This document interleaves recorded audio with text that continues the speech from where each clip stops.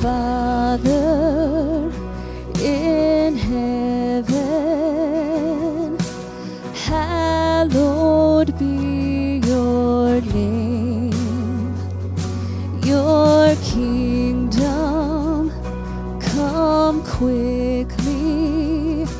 Your will be done the same on earth as it is in heaven. Let heaven come to earth as it is in heaven. Let heaven come.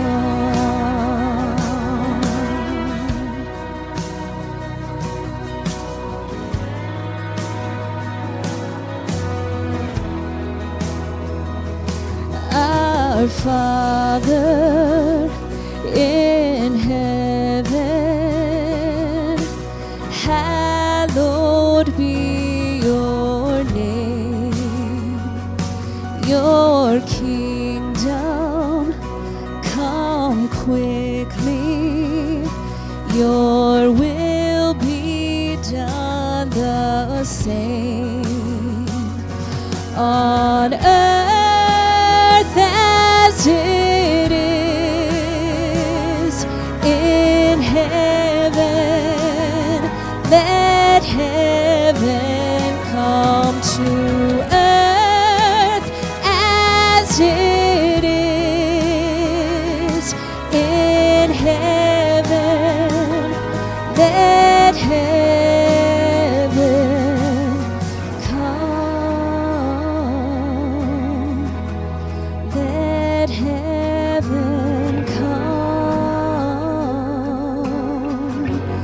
Let heaven come.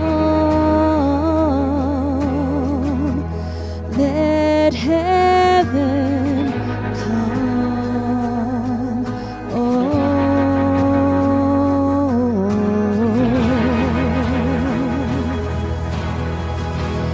Let heaven come.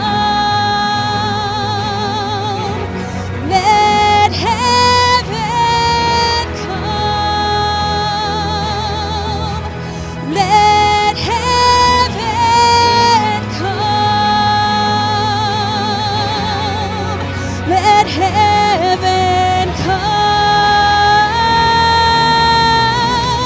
Let heaven come. Let heaven come. Let heaven come.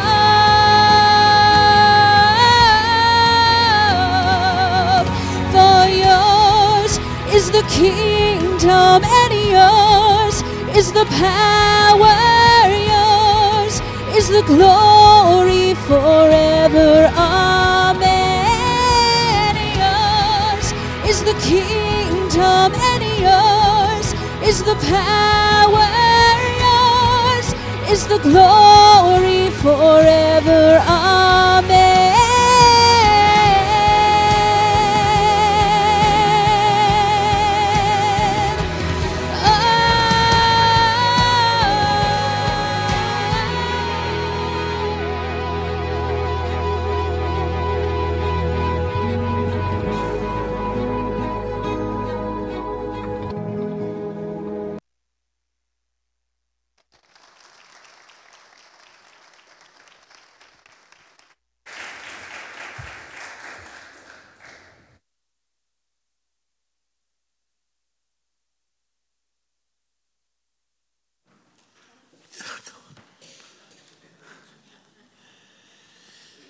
So as I'm making prayer announcements, my phone is ringing. It is on silent. It was the alarm company at our house. Our alarm was going off. I was telling you about Matt Savage. Well, his mother was at Fort Benning clearing his apartment out, And she comes back to our house and the alarm's on and she forgot the code. And so she was scared to death the police were going to come to our house. So Jeannie got up and ran away, and that's what she was doing. And so, interesting way to start your day. And then I have a neighbor that's here. I'm not going to point her out, but I have a neighbor that's here. And so I better practice what I preach, you know it, because she sees me all the time. And so the pressure's on to me today. I don't fly very often. Any frequent flyers in the room? Sorry. Ever had a bag lost? Anybody? Oh, yeah. Too many of you. Before the days of airplanes, when trains were how people got across this country, Mark Twain tells a story. Now, you have to consider the source. Mark Twain telling a story, it could be embellished a tad. But he had his briefcase with him, and it was precious to him, filled with papers and letters and what he was currently working on. And he really wanted to keep it with him, but there was no room on the train, and the conductor went and got a baggage handler, and Mark Twain handed it reluctantly to the baggage handler and says, now, this is really precious to me. Are you going to be able to take care of it? It's probably not a good idea to tick off your baggage handler saying you can't do your job. And so the baggage handler took the bag and beat it on the train 4 or 5 times. And he looked at Mark Twain and he said, that's what it's going to get in Philadelphia. Then he threw it on the ground and started to stomp on it. The seams started to come apart, papers started to feel out, and he said, that's what it'll get in Sioux City. If you're going any further than Sioux City, I'd carry that bag myself. Evidently, I like the story better than most of you, but have you ever felt like Mark Twain's briefcase? Oh, now you understand, don't you? Now you get why I told the silly story. You ever felt that way? Just beat up. Just beat up. The Apostle Paul sure did. And he writes this in 2 Corinthians chapter 4, verses 8 and 9. We are afflicted in every way, but not crushed. We're perplexed, but not driven to despair. We're persecuted, but not forsaken. Struck down, but not destroyed. Let's pray together. Father, help that word to help us, because sometimes life beats us up. And when things like that happens, when we get beat up, sometimes our attitudes, well, they can stink. Help us, Lord, to have the right kind of attitude no matter what. Speak to us today as only you can. In Jesus' name we pray. Amen. So Paul wrote those words about life, that, yeah, we're afflicted in all sorts of ways, but I'm not going to let it crush me, he says. We're perplexed, but I won't be in despair. We're persecuted, and he was, but never forsaken. God's always there. We're struck down, but not destroyed, is what Paul said. And Paul knew what he was talking about feeling like the briefcase of Mark Twain, because he'd been in jail wrongly.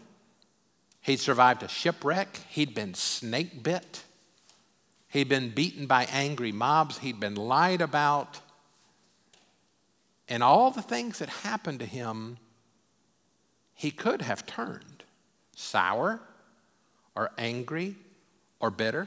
Do you know anybody that has turned sour or angry or bitter? Yeah. But not Paul. He always had an attitude that this might happen, but I've got something better. This might happen, but God's going to take care of me. If you ever watch on the news survivors of natural disasters, whether it's a flood or a fire or a tornado, a hurricane, you'll see the people they interview fall into 2 categories. And the categories are determined by their attitudes. The two groups are the grateful and the ungrateful. And you've noticed this before. The grateful, when the camera hits them, say things like, we've lost all of our stuff, but we're alive. You notice that? And God will take care of us. We'll be okay. And you see that on the news. And then the camera finds the other group with the wrong attitude, and they say, everything is gone. I don't know what we're going to do. How could God do this to us? You ever seen that? It's interesting. They go through the same event, yet their attitude determines how they're going to process it and how they're going to live, and we've seen both. Today I want us to look at a formula given by Paul for a great attitude, and God certainly gave it to Paul. But it's in verse 7. It's right before we just read verses 8 and 9. This is verse 7 of 2 Corinthians chapter 4. And Paul says this: we have this treasure in clay jars, so that it may be made clear that this extraordinary power belongs to God and does not come from us. Let me read it again. We have this treasure in clay jars, so that it may be made clear that this extraordinary power belongs to God and does not come from us. Obviously, in this, Paul is talking about me and you being the clay jar, because we're fragile, and we can be fragile. Easily broken, and we can be. But then Paul says, but in that fragile body, we've got this treasure. And the key to what's going on here is Paul is remembering the treasure and not the jar. And there's a huge difference when you do that. The treasure is referring to Jesus Christ in our lives. And Paul is saying he should get all of the credit. When you're talking about me and how well I'm doing and I'm surviving shipwrecks and snake bites and beatings and tortures, don't say what a great guy Paul is. Say how awesome God is to be able to use somebody like Paul. That's what's going on here. Because Paul's belief in Jesus made him able to have a great attitude regardless of circumstance. And he gives credit where credit is due. We have this treasure in clay jars, so that it may be made clear that this extraordinary power belongs to God and does not come from us. Paul is praising God even through tough times. And he's really saying, when we shine in the darkness, it's God shining through us. That comes from verse 6, by the way. We're going backwards. We've done 8 and 9, we've done 7. Look what 6 says. For it is God who said, let light shine out of darkness, who has shone in our hearts to give the light of the knowledge of the glory of God in the face of Jesus Christ. So as Christians, there should be a light shining in our hearts. And that light should shine in our hearts to help us see things in the proper perspective. It makes all the difference in the world when that light helps us see situations going on. Let me tell you how this sermon started. It was last Sunday after homecoming. We were cleaning up the mess, and I was putting some tables up, and I noticed some of the tables had gotten scratched, and some of them might have had crayon or paint on them. And these were new, good-looking white tables, and now they're scratched up with crayon and paint on them. I had a choice of which way to go, didn't I?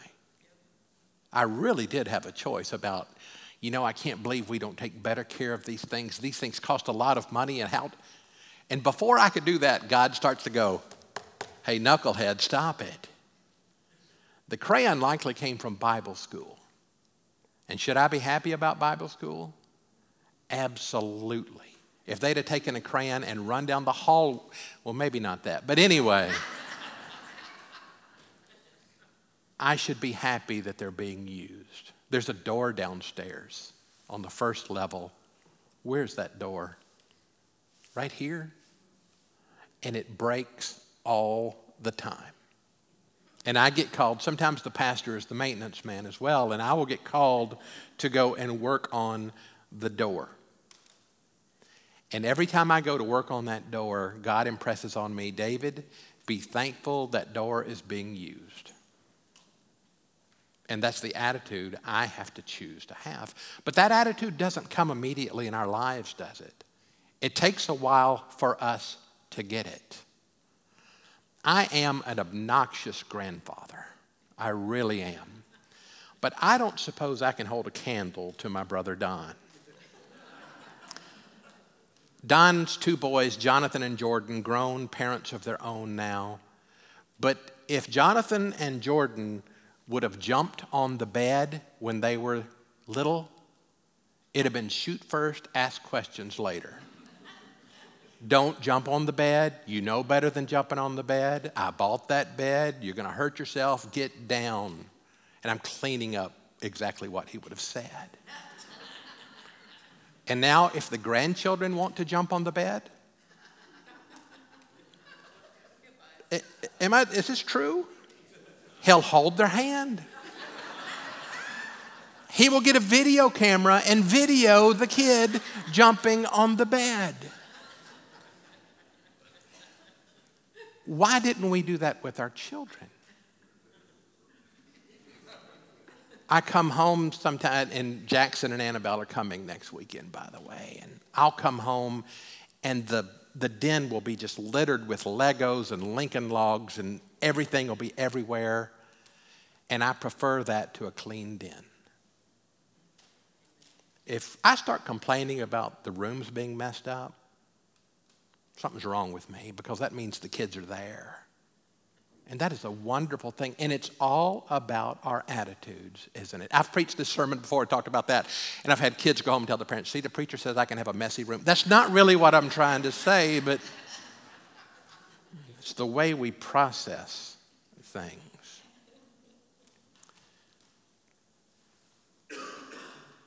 But Paul here in 2 Corinthians is talking about real problems, isn't he? He's not talking about Legos and crayons and messy tables and broken doors. He's talking about real life. Remember how we began verses 8 and 9? We are afflicted in every way. That's more than Legos, but not crushed. We're perplexed, but not driven to despair. That's more than messes. Persecuted, but not forsaken. That's more than locks. Struck down, but not destroyed. That's more than anything I've mentioned. These are real, dangerous, health-harming, life and death issues. Let me share this. If we let the light shine in the little things, it's going to shine in the big things. If we don't let the light shine in the little things, it will never shine in the big things. Does that make sense? We have to have this attitude all the time. I heard a story about a 24-year-old man who had to have one of his legs amputated. He was very angry and very bitter, and during his time of recovery, he became a Christian. And his attitude changed, and he began to visit other people in the hospital and in the rehab center where he learned to function.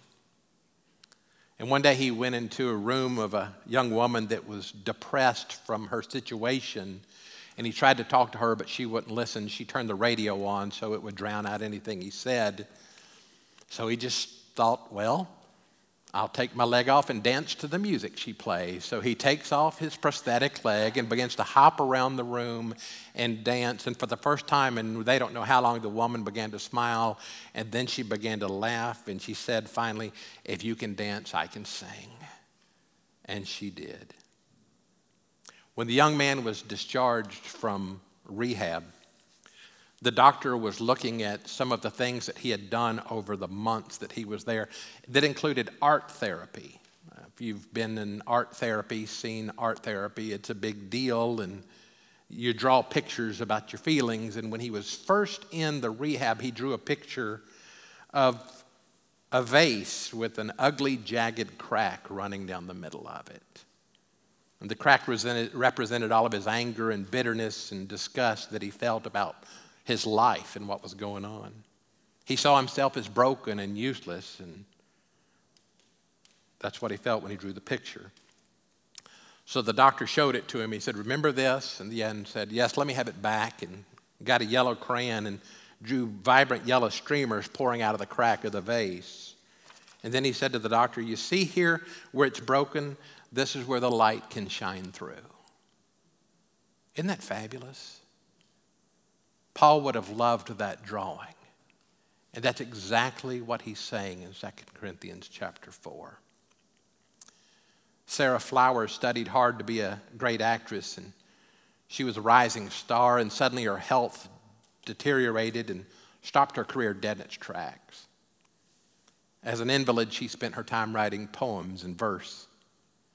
Her pastor wanted to use one for a collection that he was putting together. The year was 1841.